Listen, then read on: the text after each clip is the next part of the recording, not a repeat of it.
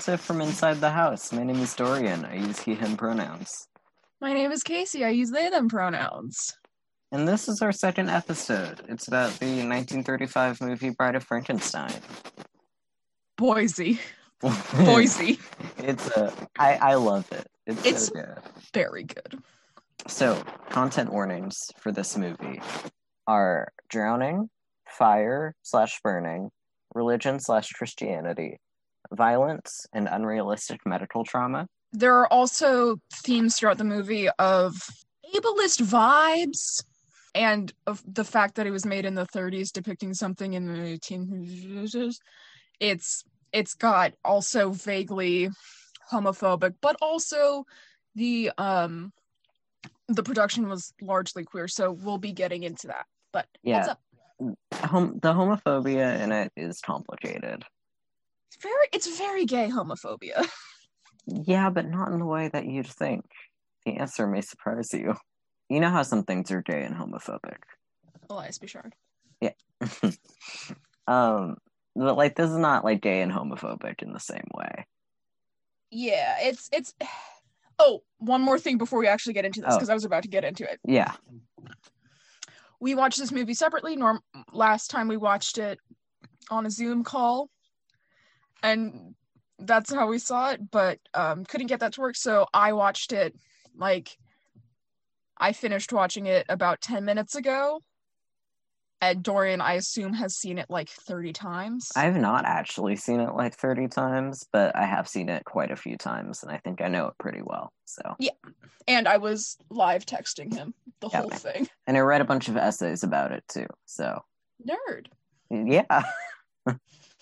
So I'd like to kick off by talking about who in this production was queer, so that we can get kind of a better idea. So James Whale, director of this movie and the last one, was gay, and this is kind of more, you see it a lot more in this movie. Absolutely. This movie pretty much ended his career. He was super openly gay in Hollywood, and he was kind of forced to stop making movies after this. He couldn't really get a production deal because this movie is so queer. It's very queer. Colin Clive, who played Victor Frankenstein, we're doing the same thing with names as last episode, also with Henry Victor Henry. So, although, Henry. The friend doesn't show up in this episode, so no, he doesn't. So it's less confusing. But Christ, I'm calling him Victor because that's his name. He was in the last one. He's bi, and then Ernest Thesiger, who plays Pretorius, was queer of some sort. He was probably gay, but we can't assume. But he was definitely queer. Yeah. Oh, I forgot her name already. Elsa Lanchester. She was not queer, but her husband was gay. And she was a really vocal ally. And in her autobiography, she wrote a lot about her husband being gay and how much she supported him. And she is one of the allies. She was so outspoken about her support for the gays. So, we love her, and we count her in this. And she played Mary Shelley / the bride. Can we talk about the opening scene? Yes, we can. I have a quote about it, too. So, I think the phrase is in media res. I learned what that meant in Spanish class. And so, it starts out with Mary Shelley, Percy Shelley, and Lord Byron, who are definitely involved. Yeah, that's kind of history canon too. That is a whole thing. Doing their thing where they went to a lakeside resort and wrote horror stories. And the setting is, there's a thunderstorm. Mary pricks her finger on a needle. She sits down with her boys on either side of her.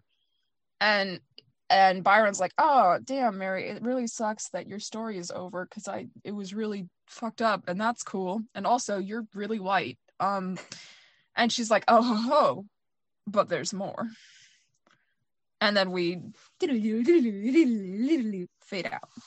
And I have a quote about that that references a bunch of dialogue that was cut from the final press, because this movie was released when the Hays Code was fully a thing. Mm-hmm. And so a lot of it was cut, like even more than the last one.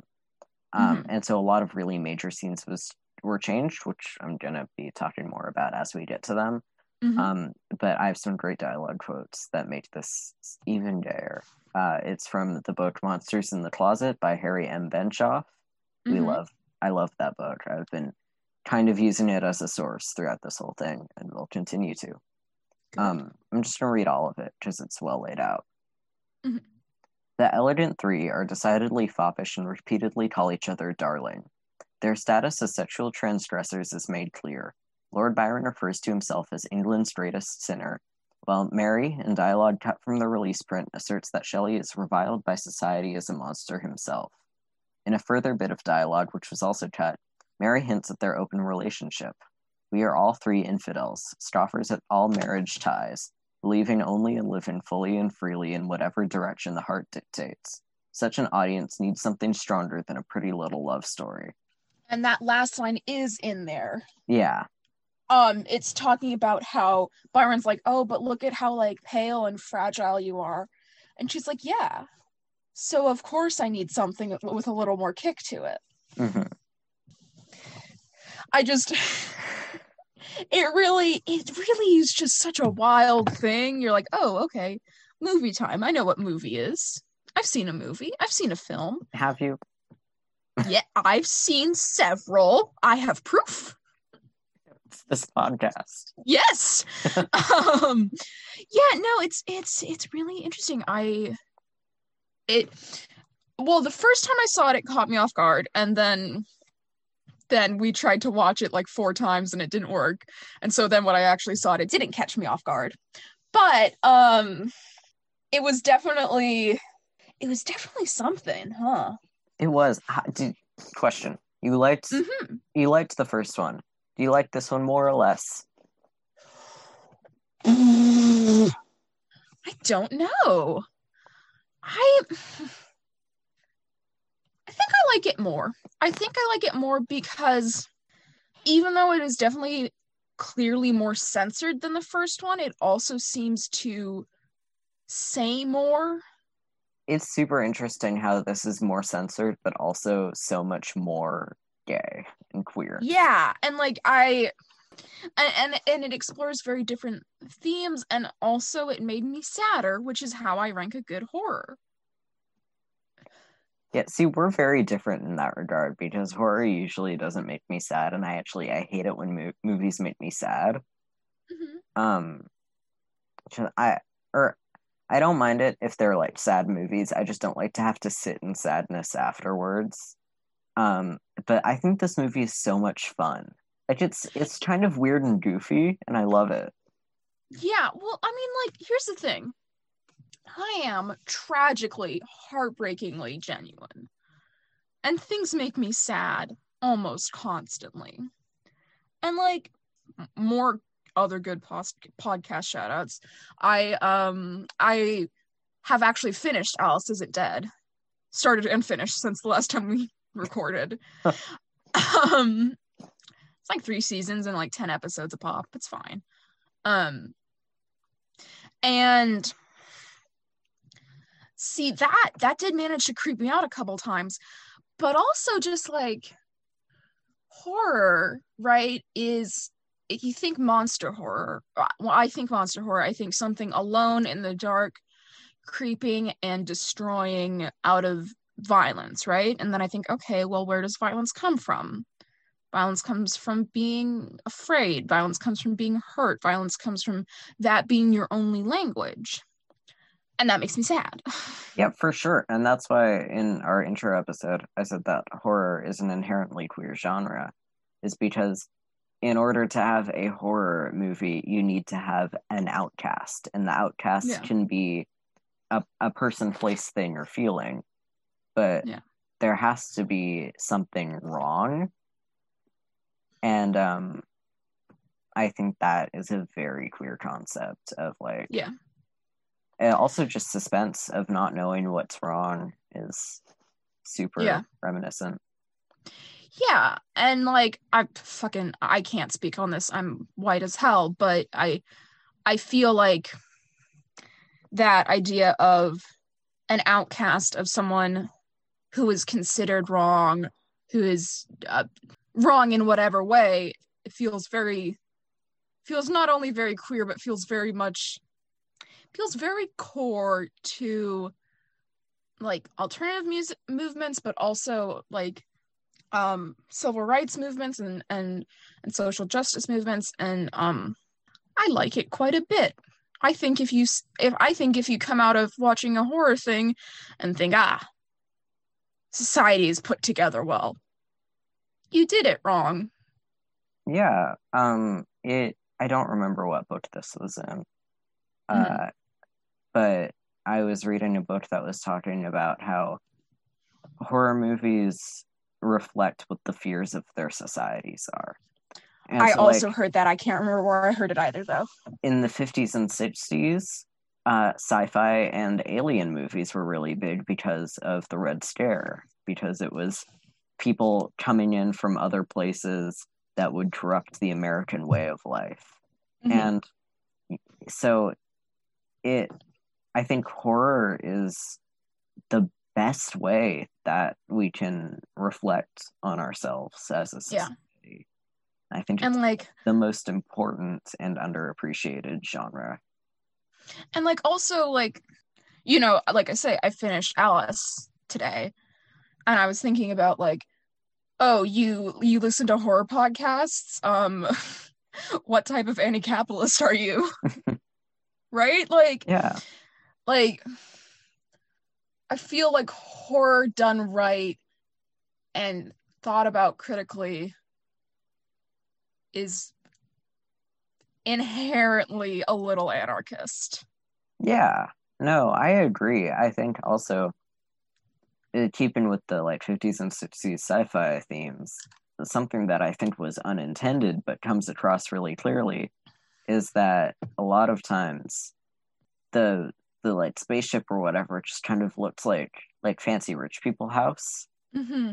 Or like it's like fancy rich people who make all the problems that cause the aliens to come through. Or you know, I think that horror is a really interesting genre because you can see people try to walk the line between making the everyday man the hero and trying not to paint rich people as the villains. Yeah. And they often don't succeed, but the movies are better for them not succeeding. Yeah, skipping ahead to the end of the movie. Yeah, which is a whole thing.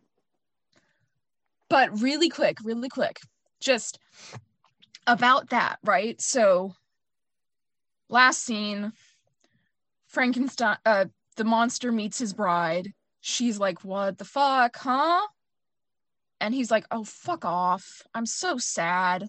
I'm going to be toxically masculine now. And then he realizes, oh, it's not your fault. And then Elizabeth's pounding at the door being like, Henry, Victor. It's the same name. I'm in love with your best friend. Victor, come, run away with me. And he's like, I can't leave them. And then the monster's like, go.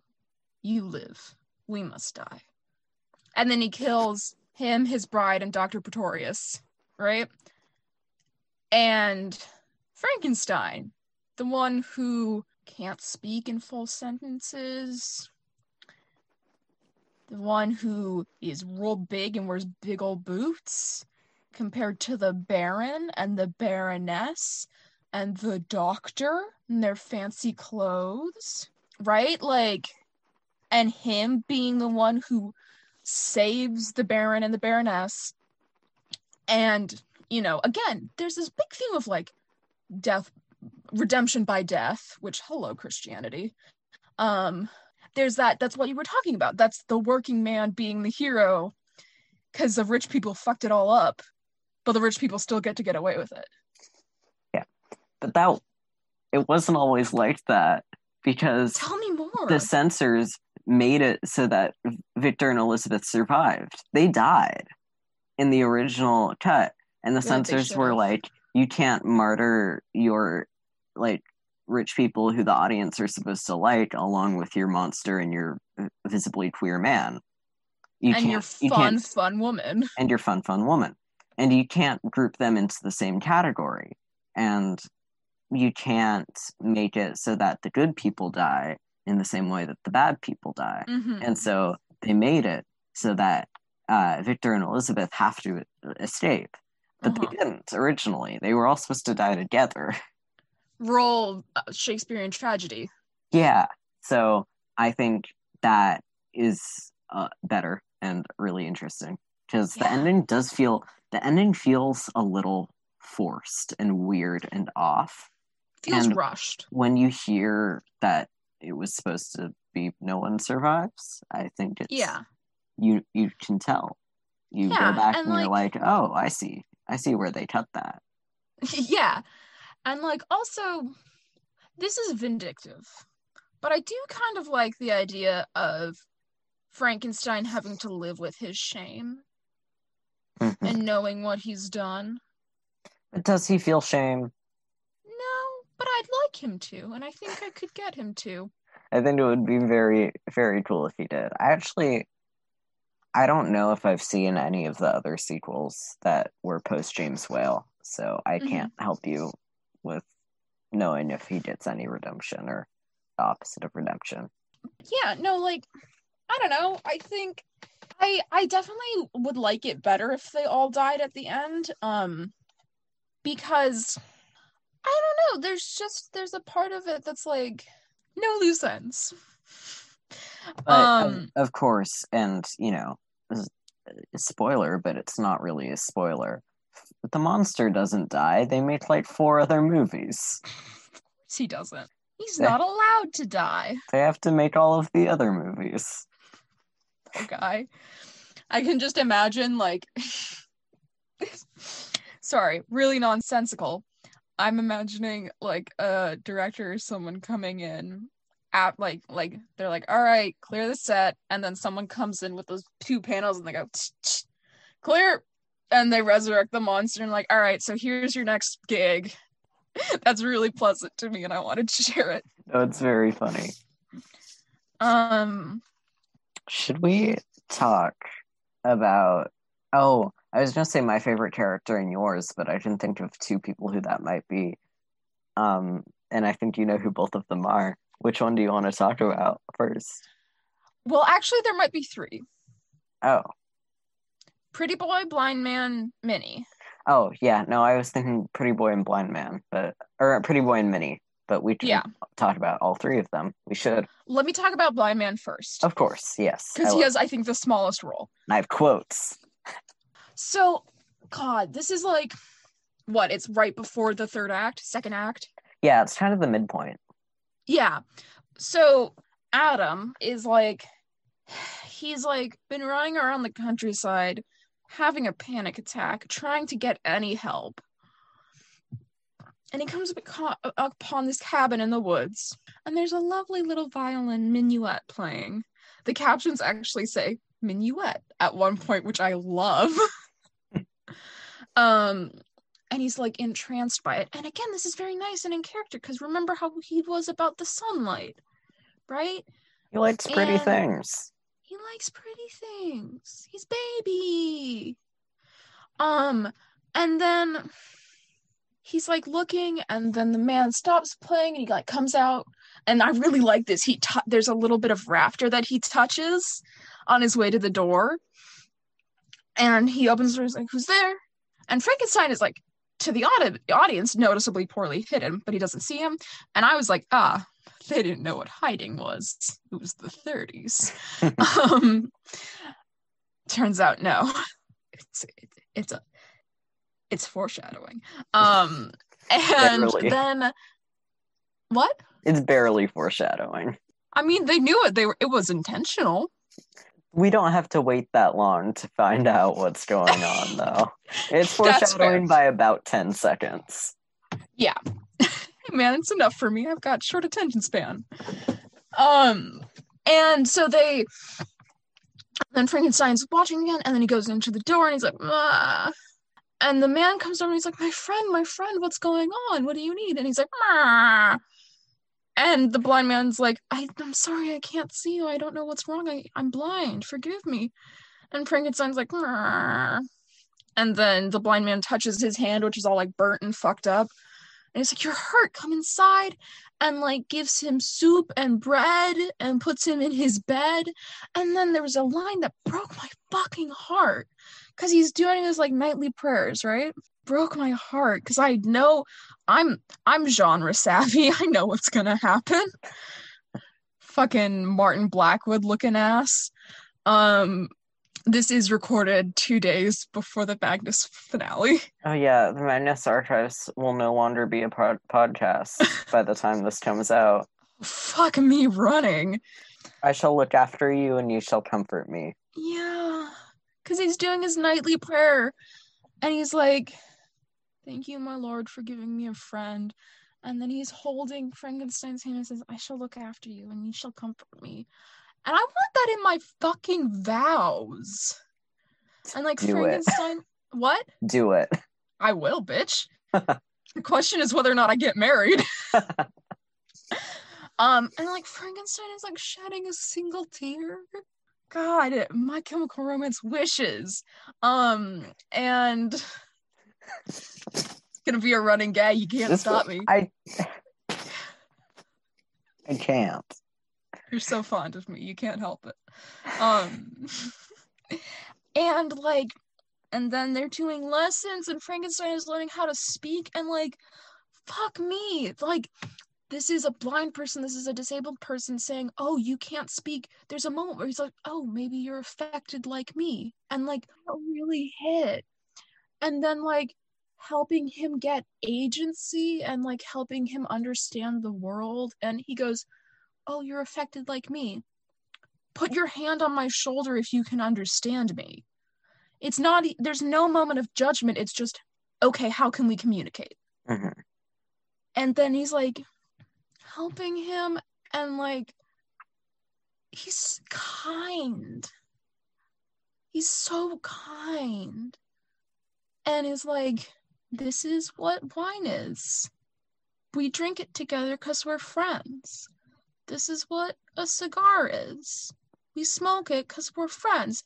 They hotbox that fucking cabin. Which is so funny. It's great.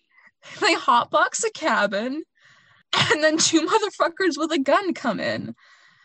And they shoot Frankenstein. He's not hurt, but he sets the cabin on fire.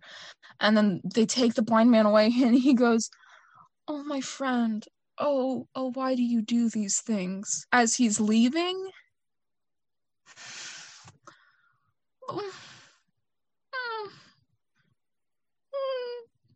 I am going to make sad sounds now because I am sad. So a running thing that we see in this movie is the word friend. Yeah. And the reason that the word friend is a big deal is because of the end, where at the end, so where is it? Here it is. I have a quote. It's also from Monsters in the Closet. It's talking about what the word friend means. Mm-hmm. The Breen office, which was one of the production code offices, may have even unwittingly contributed to the film's overall homoerotic project by insisting that the word mate in reference to the female monster be dropped from the script. Friend replaced mate, supposedly desexualizing the possible heterosexual relationship between the male and female creations, but in effect sexualizing all the other male-male bonds, most of which are also described in terms of friendship. So because the romantic relationship between the monster and the bride, like she is called the bride, they are married-ish. Kinda. There's no ceremony. Yeah, kinda, but she's in white and looks cool. Yeah. Because those are the same words that are used for every friendship throughout, we can read all of those relationships as the same level of intimacy. And I think also, I have so many things and I don't know what order to say them in. It's all right. There's an essay. There's this guy.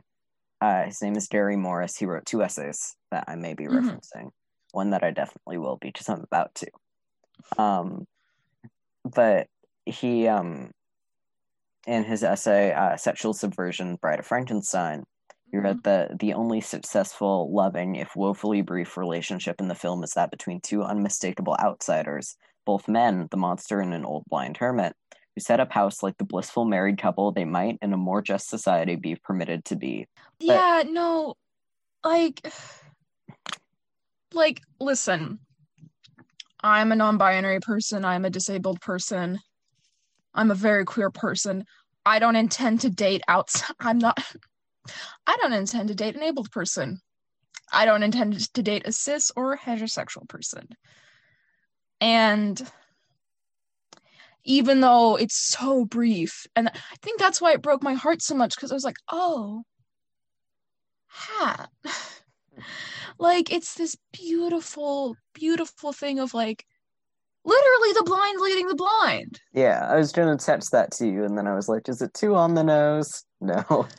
I was thinking it. But yeah, and it just, I think it made me sad because it's so bittersweet. Yeah. And like, and I really, really liked that 2 scenes. It was so good. I love that. I love it so much. Yeah. Okay. Yeah.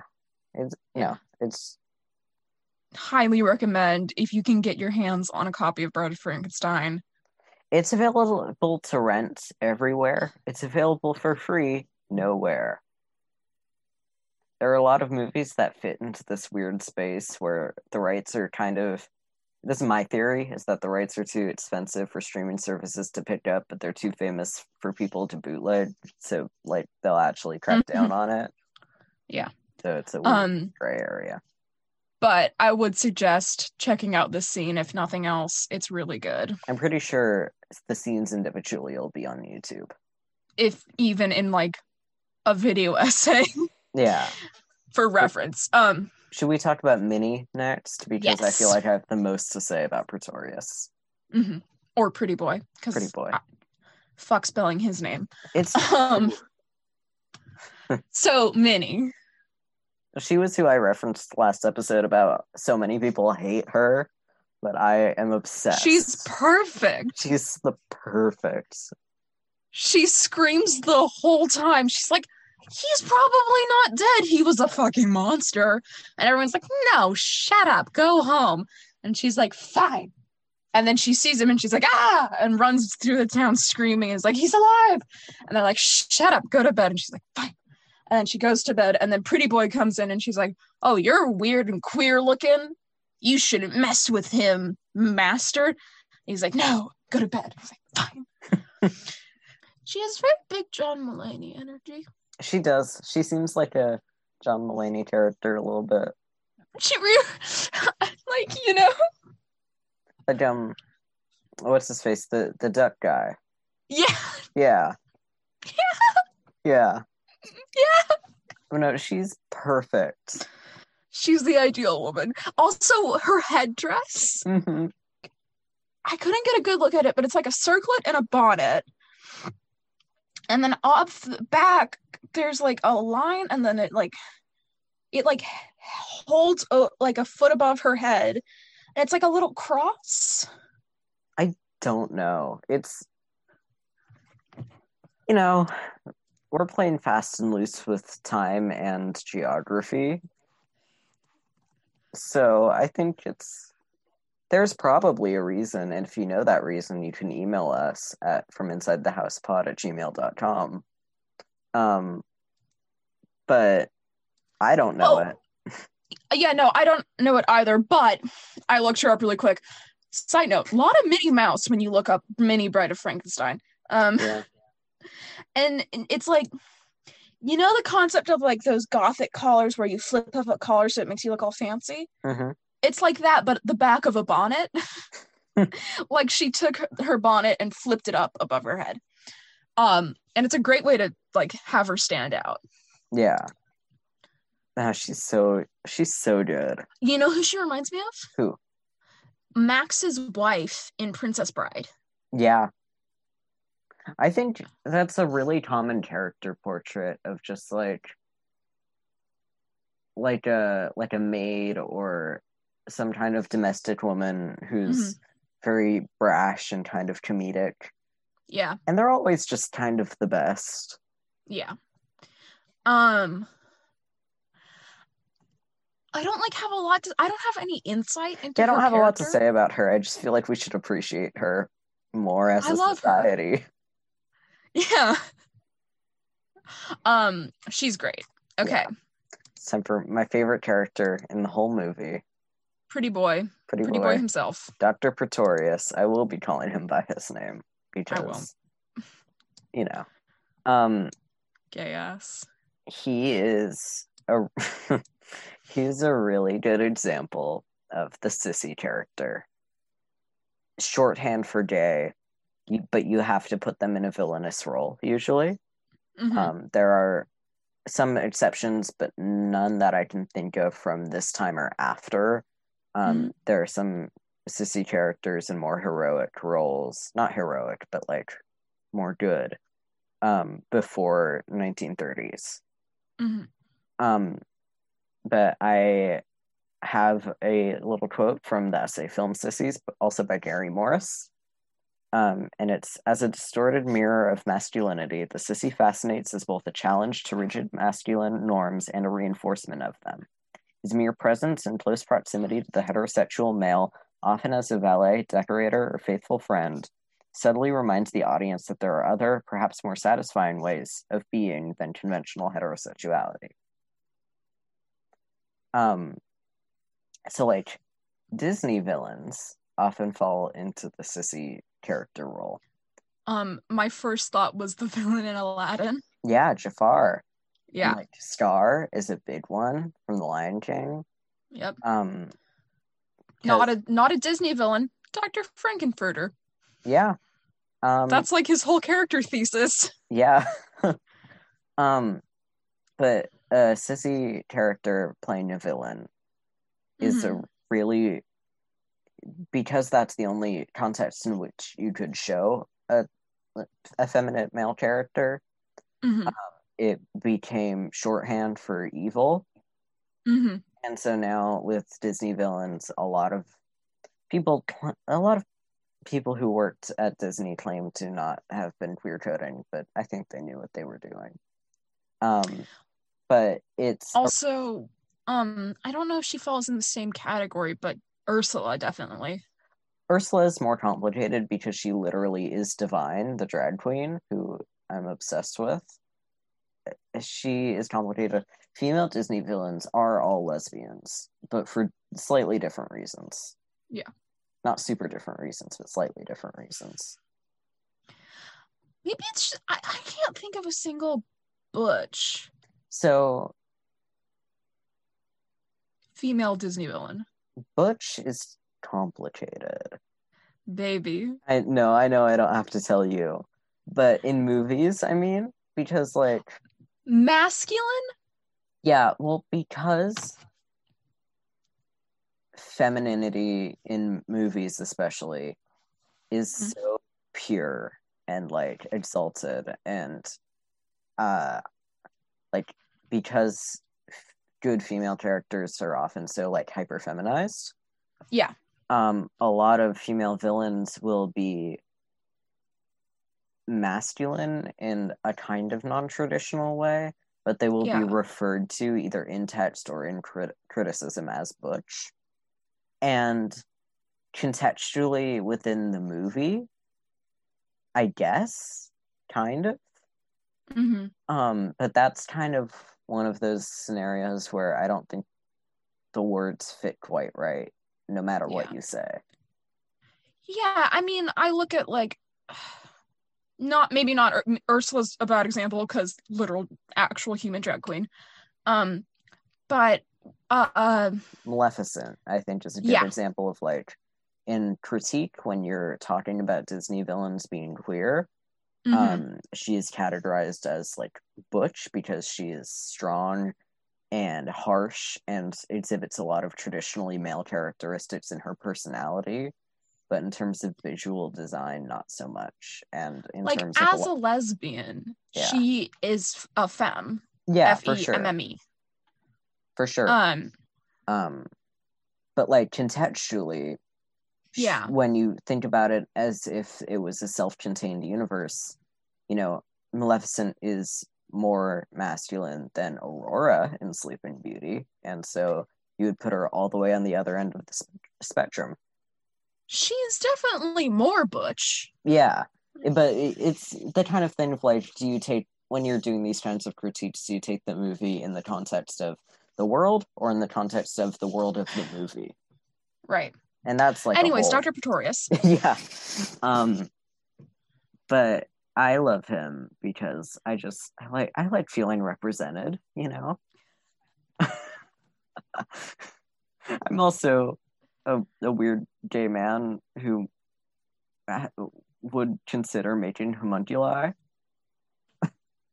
Which I love the scene with his little people. I always forget that he made homunculi. He just made like little dudes. Yeah, it's so weird. I don't know. I love it. I love it so much. Also, the king is horny. Also, birth. He birthed people as a man without a woman. It's gay. He did fucking in vitro, but he did it in the dish the whole time. Yeah. No, I think really taking the monster and the blind man as a domestic couple and contrasting that with Henry and Pretorius as a domestic couple, yeah, is very interesting. Yeah. I mean, I would argue that there are 3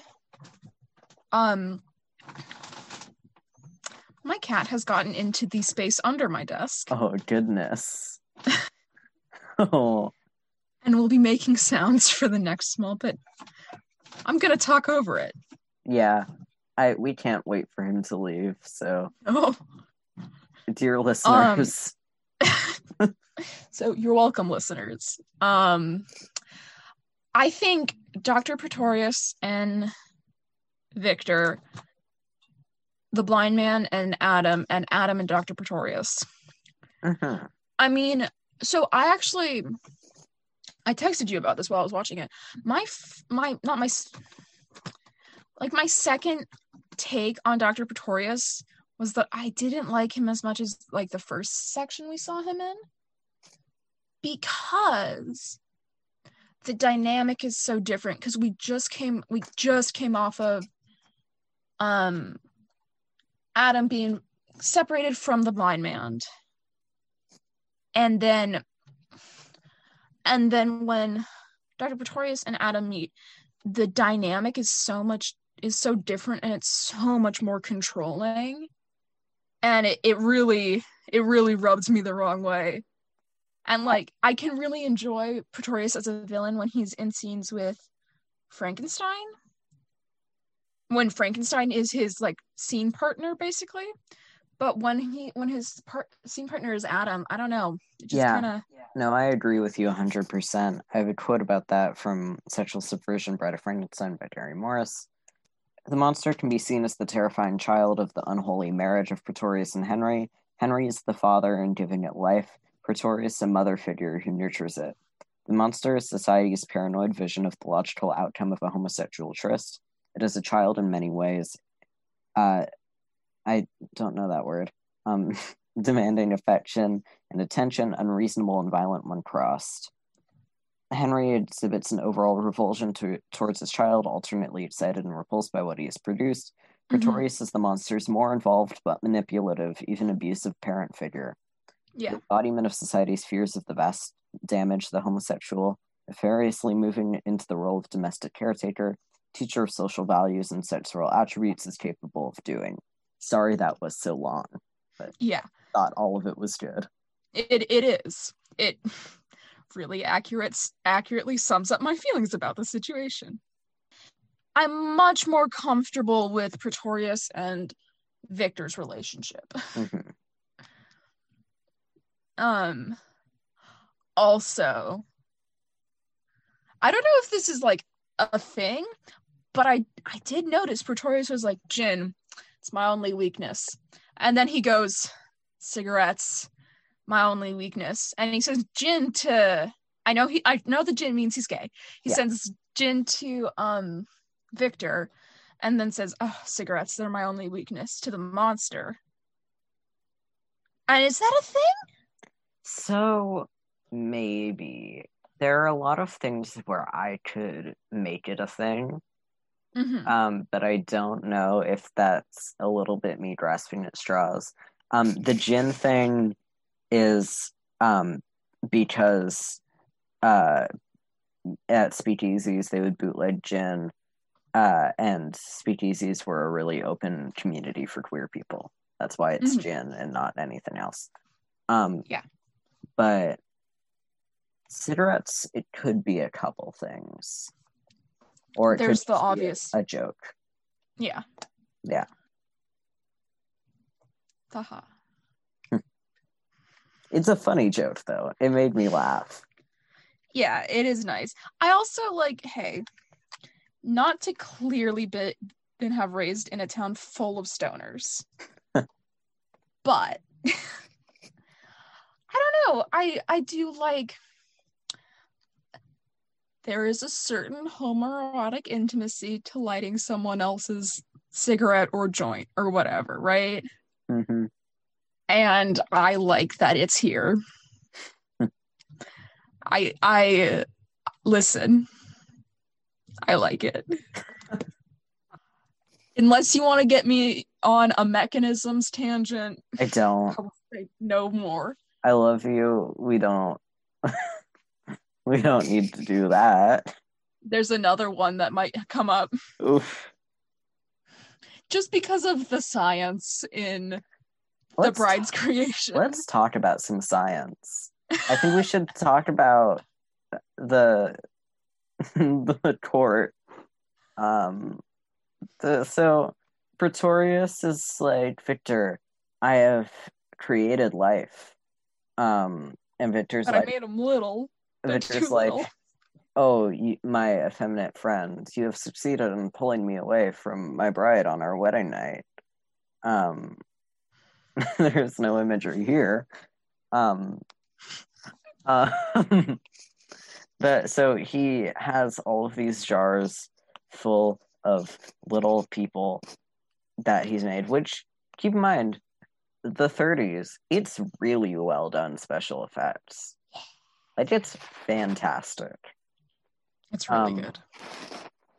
And so there's this king and his wife and a nun. What's the third one?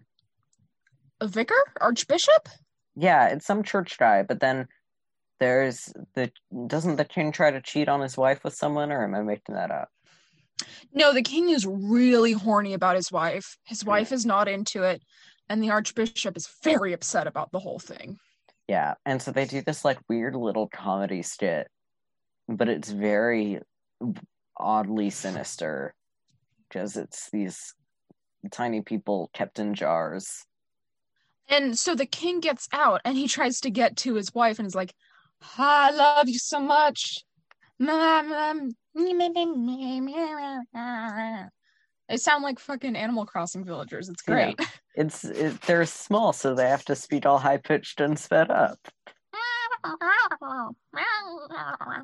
No. And then he picks the king up with a pair of tweezers and puts him back in his jar and puts a teacup on top of him. It's fucked up. Also, so you did miss some.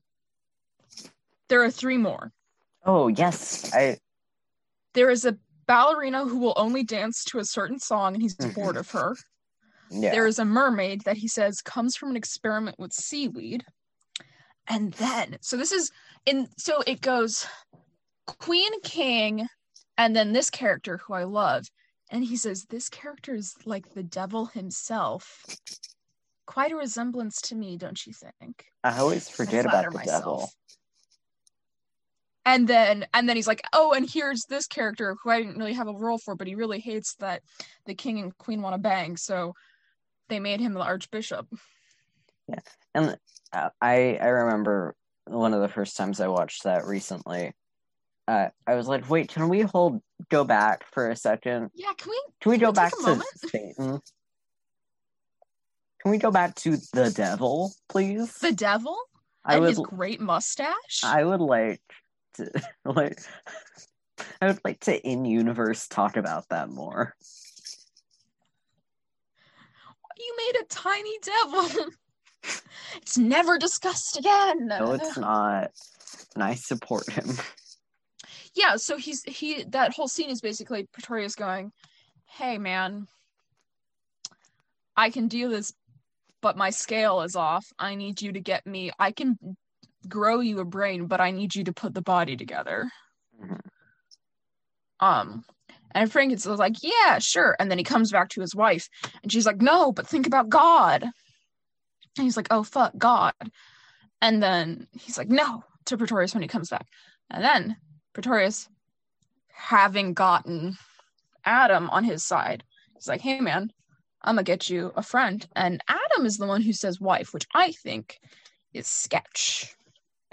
Yeah, there's a lot of little dialogue stuff where it's a bit hard to tell what was meant to be. It's just you don't know if they wrote wife in a different part and that line was cut. Yeah. So it's a little bit funky. I do think that Adam's entire life has been defined around the marriage of Victor and Elizabeth. That is true. So it might be connected to that in some way. Yeah. Yeah. He sees Victor constantly leaving him because of Elizabeth. And so he wants someone that he can leave for. Right, yeah. He is a creature who defines himself by loneliness. Mm-hmm. My guy really says death. Good. I hate living. Yeah. Get some eyeliner, baby. Where's the hot topic, honey? Let's go. Yeah, earlier you said something about how when the bride is kind of freaked out and doesn't want to immediately marry him, he kind of pouts. But then I also think that there's a context to take it in where he has been told that there's soon going to be someone who will care about you. And then all of a sudden she doesn't care about him. Yeah, no, I totally get it. It is just also additionally the image of a very large man demanding that a woman he just has met marry him. Yes, I 100% agree. Yeah. So it's in two ways. Like when you think about it, it's like, oh yeah, that makes sense. But also the image of it is very powerful. Yeah, no, I definitely agree. I was just gonna say that bit about the friend wife, which I think is the line that Frankenstein says, or right in that sweet spot where I have a near perfect memory of the movie. Mm-hmm. And there's something that Mr. Benito Cereno of Pocker Pals talks about when you have something that was put together out of multiple books in the Bible. He talks about being able to see the seams of where one version of the oral history tradition was put into another. And this really feels like that, where you're like, something's up here. Yeah. Something's changed. I don't know if it was that line specifically, but I don't think that it's that far of a leap to think that that line was originally mate wife. Mm-hmm. Which kind of makes the relationship more pure, but making it friend-wife kind of equates the two and makes everything else at that level. Because, in this movie, with all of its fun religious imagery, it kind of, if the line was mate, wife, it would be bringing the church into the relationship, because to get married, you have to get your marriage officiated. If it was just mate wife, it would be like, oh, they're making this relationship real, and that's the evolution in the monster psyche. But because it's friend wife, it's like the leap from friend to wife is a short one, and so any of the many characters that have called each other friend are just one little hop away from being wife. Don't Pretorius and Victor call each other friends? Oh yeah. I also Pretorius calls Victor is like not as mentor and student, not as mentor and pupil, but as fellow scientists, which I think is a very nice little. It sort of very clearly seems like the writer going, right, so that was the old dynamic of the last movie. Mentor pupil, new dynamic, two scientists. Yeah. Speaking of religious imagery. The bit where they capture Frankenstein and have him on a tree and there's a shot where they hold him up and his hands are bound behind his head so his arms kind of come out. And it's not exactly a cross, but it's also not a cross. Isn't it a cross? Yeah. And then they're throwing rocks and sticks at him. It might not be like the crucifixion, but I would say that it is a crucifixion or a martyrdom of some kind, definitely. Lowercase c. Yeah. No. I saw that. I was like, oh, I know what you're doing. That was a big point with the censors too, was taking a lot of the religious imagery out because it's a very kind of anti-church movie. Really? Yeah. Because all of the monster's problems are created by people telling him that he's not pure and that he's not good. And there was an opportunity for him to have a good relationship with religion through the blind man. But that was taken away because of the greater church. That was one guy, one, sect, or one practitioner who... Or two guys with a gun in this case, but yeah. No, the blind man was a one guy, one sect, practitioner who had adopted religion into his life in a very healthy way and in the way that religion was supposed to be adopted into his life. So I don't think it's anti-religion, but I think it's anti-church. Which I love it when people do that. I love it when people are like, I don't like the church or a church in particular because of its impact on communities in general, but I have no problem with religion itself. Yeah. I think that's a really Faith cool is important. Controlling faith is sketch. Yeah. Which, obviously that is not to say that every church is bad or even that the churches in question are bad. It is just to say that I think it's really cool when people talk about their own experiences with a group or a dynamic in nuanced ways.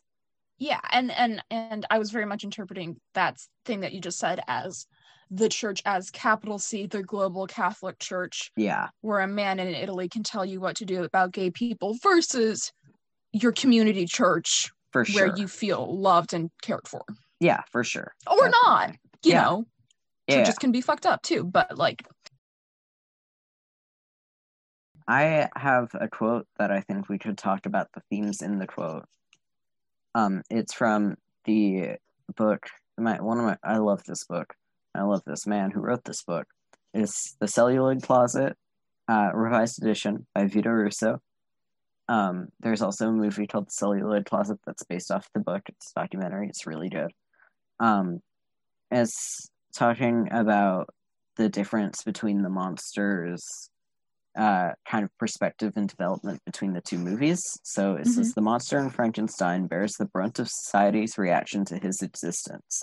And in the sequel, the monster himself is painfully aware of his own unnaturalness.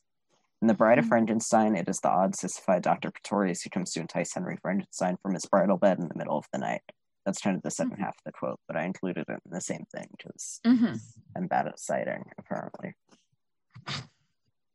But I think that first part about just the phrase, the monster himself is painfully aware of his own unnaturalness.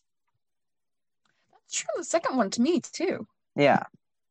Like, he literally says, I know who Frankenstein is. He made me from the dead. Mm-hmm. And he's like, y'all are alive, and I am from death. Yeah. Like, which is a raw line, by the by. Yeah. And, like, that kind of reminds me of finding, like, community and being like, no, I am a different kind of person than you are. It's fine that I'm a different kind of person than you are. It's the way that, you know, gay people, marginalized people will see a monster and go, hell yeah, man, that's fucking rad. Yeah. Monster movies are just about gay people. They're just about gay people. They are just, in fact, about gay people. Yeah, no,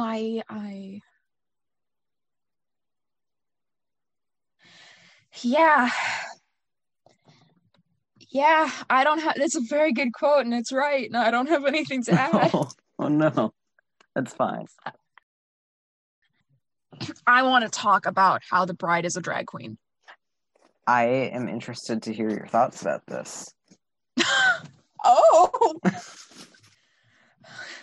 There's an energy in the studio, folks. I didn't mean for there to be. I'm sorry. It's fine.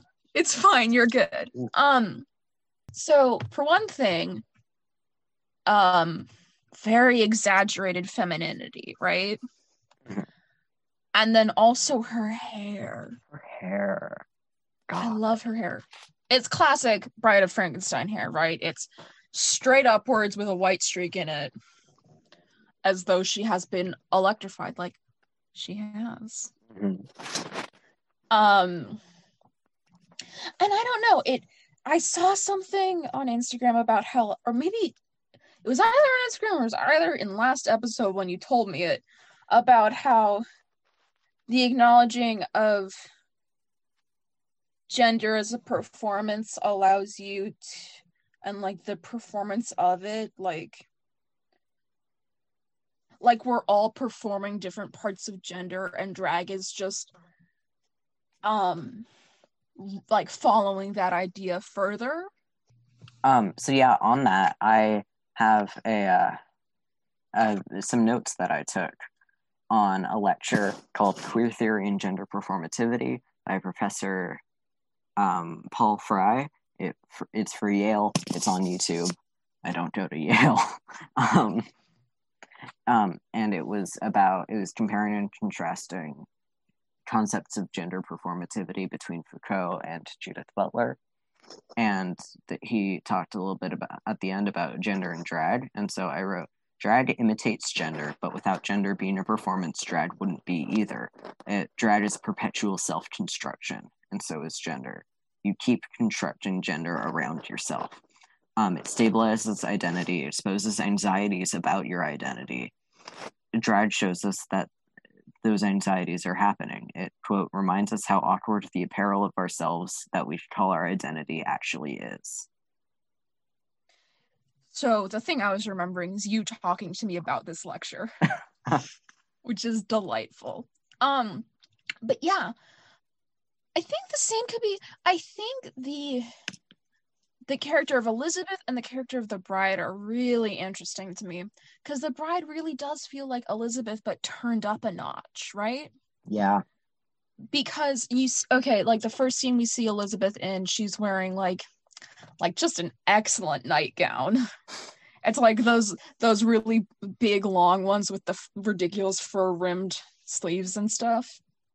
And then you see the bride, and she is in like, I assume, canvas scrubs stuff, bandage material, but it's that same thing of like long sleeves that kind of trail, a long dress that trails And It's a wedding. It's a wedding dress. It's a wedding dress. And you know that video that's how to wear makeup in a God-fearing way? Mm-hmm. That's how Elizabeth's makeup is done. Whereas the bride's makeup is much more clearly makeup. Yeah. Like, she clearly has, like, dark lipstick on and, like, eyeshadow and, like, eyeliner and shit. And I think we talked a little bit about this last time, about how Frankenstein is very much a man. And, like, definitely, like, the concept of a man turned up. Mm-hmm. The bride feels We didn't very talk about this last time. I thought about it. Well, we talked about how, like, the image of a very big man, and to me, but yeah, so to me, the monster is very much a manly man, right? He's really big. He wears big boots. Oh, do you remember that one time we talked about what butch means for gay men versus queer women? Mm-hmm. Yeah, it's kind of like that, where you perform masculinity to such a high degree that it becomes kind of feminine. Yeah. I mean, the monster's butch. Yeah.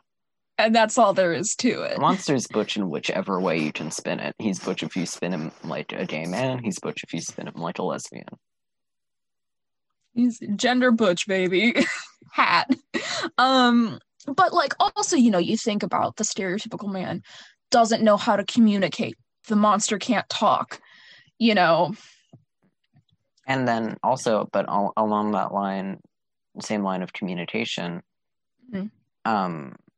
if you think about the stereotypical feminine woman being kind of innocent and naive, turn that up and you have the bride who is childlike almost. And screaming at something that she doesn't understand. And also that idea of women as hysterical, right? Yeah. There's in one of the first scenes, there's Elizabeth, and she's talking about Pretorius, I think. She is describing a specter of death. Another one of those real quick foreshadows that I love. And then the caption is hysterical laughing, which I just thought was interesting because it's been a while since I've seen anything described as hysterical in that way. And, like, you see that same idea of a very weak, very emotionally driven woman. Like, the bride takes 2 steps and then falls into Frankenstein's arms. Yeah. And then takes 2 more steps and then falls. And then sees the monster and screams and falls. And is put onto a couch and screams and turns into Frankenstein and screams more. Like, they're a very queerly straight couple. Yeah. You ever see a couple and you're like, you guys are both so gay. Like, you're so straight that you're gay. That you're straight again. It's great. It's these two. It's my favorite kind of couple. Mm-hmm. And it's these two, absolutely. Yeah. I think their gender is really interesting to me. Because both of them feel like they're in drag and they're not in drag. And also a butch woman and a very effeminate gay man. Right? Like, it's a lot. I feel like it's almost a butch woman and a very effeminate gay man in the opposite direction. Same like, more? Kind of like the bride is the effeminate gay man, and that's what I meant. Wasn't sure. Valid. It could also go the other way. It could go the other way. But also, you know, keeping with butch in comparison to other characters in the film. Yes. That's, you know, that's where it gets into, like, women aren't allowed to be masculine on screen. Yep. Completely unrelated. I want to talk about how the monster's autistic. Yeah, do it. It's not entirely unrelated, but so actually I was watching this and I got a little antsy because there is a scene where Frankenstein is with the blind man, grabs the violin off the wall, and puts it in the blind man's hands and says, "Good." And the blind man says, "Oh, music? You like music?" And he goes, "Music, good." And the blind man sits down. And the monster pulls up a stool, and that's when the captions say "minuet," and I love it. And Frankenstein, who, he does his Frankenstein arms, right? He's been holding his hands out in front of him the whole time. And he, starts flapping. And it was just such a lovely... Because I'm fully in the monster's the hero, and, yeah, he's a complicated hero, but he didn't kill any kids in this movie. He didn't kill it. I don't think he killed anybody. No, I think the body count of this movie is very low. 30. And, until the end, but... Well, wait, okay, so there's the woman that gets murdered, spoilers, for The Bride's Heart. Yeah. The bride, the monster. There's the guy who, falls into the pit, right? In the very beginning. Who he drowns. Oh, Hans and his wife at the very beginning. Yeah. The woman, Hans, by the way, is the father of the girl who is tragically murdered. Which, that family is going through so much. Yeah. All three of them die. So Hans and his wife, the girl who gets murdered for the heart, the bride, the monster, pretty boy. Yeah. Not the point.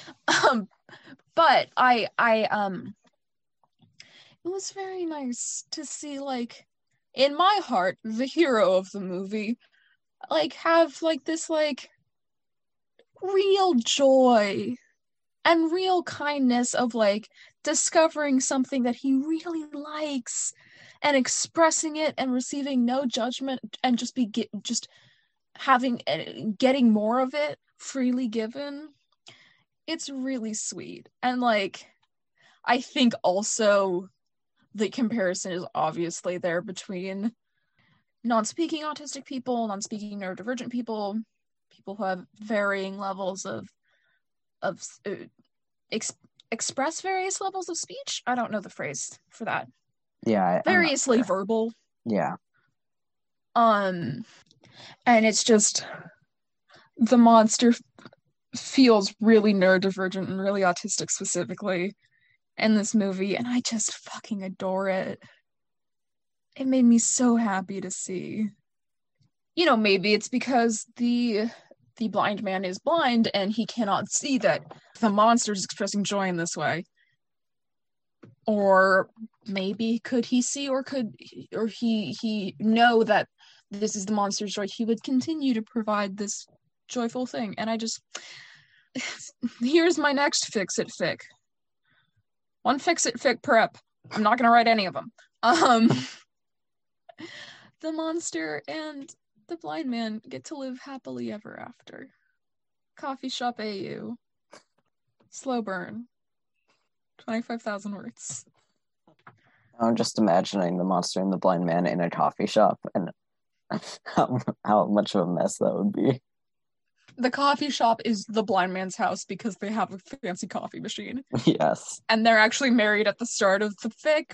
The slow burn is whether or not everyone else in the community realizes that they're married. What did you think of the comedy in this movie? Because I think that's a really big difference between this movie and the first movie. Yeah. I will be real. Mm-hmm. This will not surprise you. I didn't catch most of it. It feels very slapstick. Yeah. Right? Like the death of Hans and his wife, right, is very slapstick. They both fall into a well, basically. Yeah. And there's a cut to an owl each time. Yeah. Which definitely feels like we're making a joke. It's very campy. Yeah. And I think Minnie also is where that comedy comes from, and Minnie, oh, the Burgomeister is the straight man in their duo. There's a lot of scenes where Minnie's like, oh, what the fuck? These things are being bad. What the fuck is going on? Ah. And then Burgomeister says, calm down, good woman. It's all fine. And then it's not fine. Mm-hmm. So I feel like that's a little bit of the comedy. But if there's more than that, I didn't get it. I was busy being sad.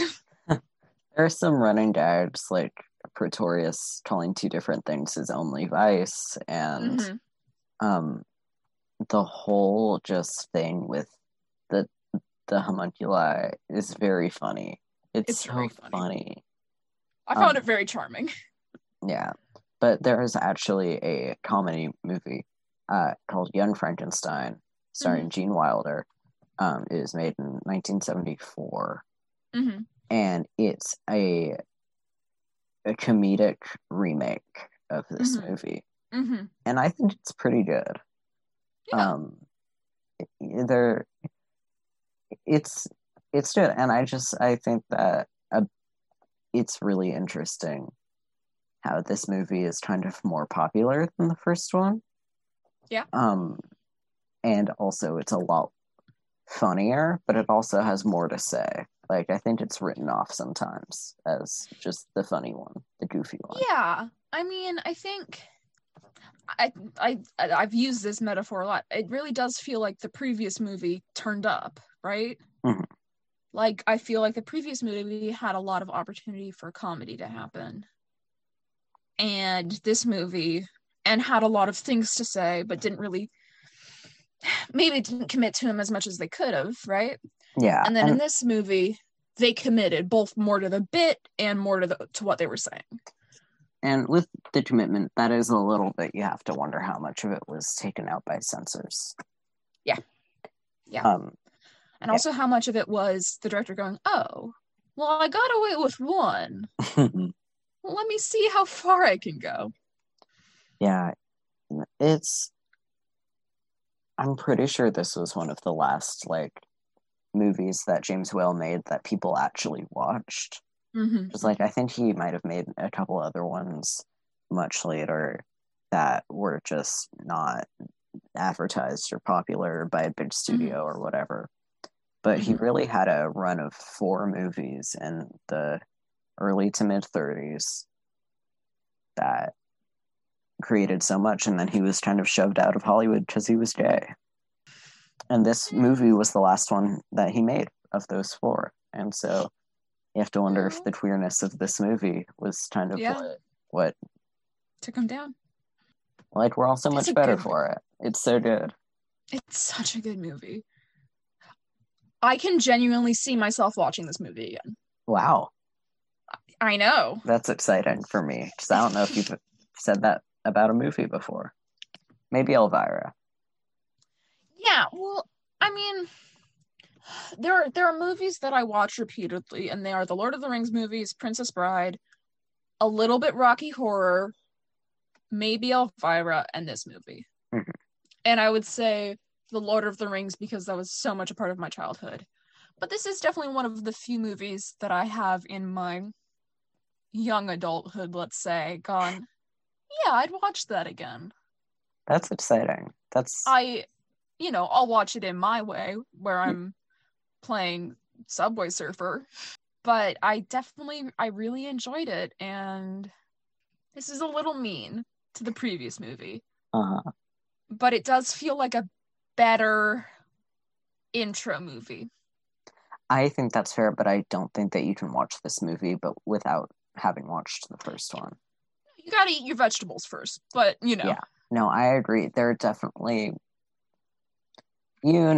this, but you don't know the extent to which I have had so much internal turmoil over the order in which we're watching movies. Because especially at the beginning, I kept us in the 30s for a long time. When I first made the list of movies that we were going to do for this show, I wanted to do a real chronological way of how you can see the genre evolve. Yeah. And then I realized that if this was an intro to horror movies, we should start with some of the foundations of the genre, and then we should go to some of the big names, maybe, and then we should go into some more like things that created other things, rather than going into like weird obscure 50s movies on a tangent, like I had for a little bit, but I pulled back from. We're still gonna hit them, just much later, and not all in a block. That's probably good. That's the thing. I had big blocks of tones. And it wasn't good.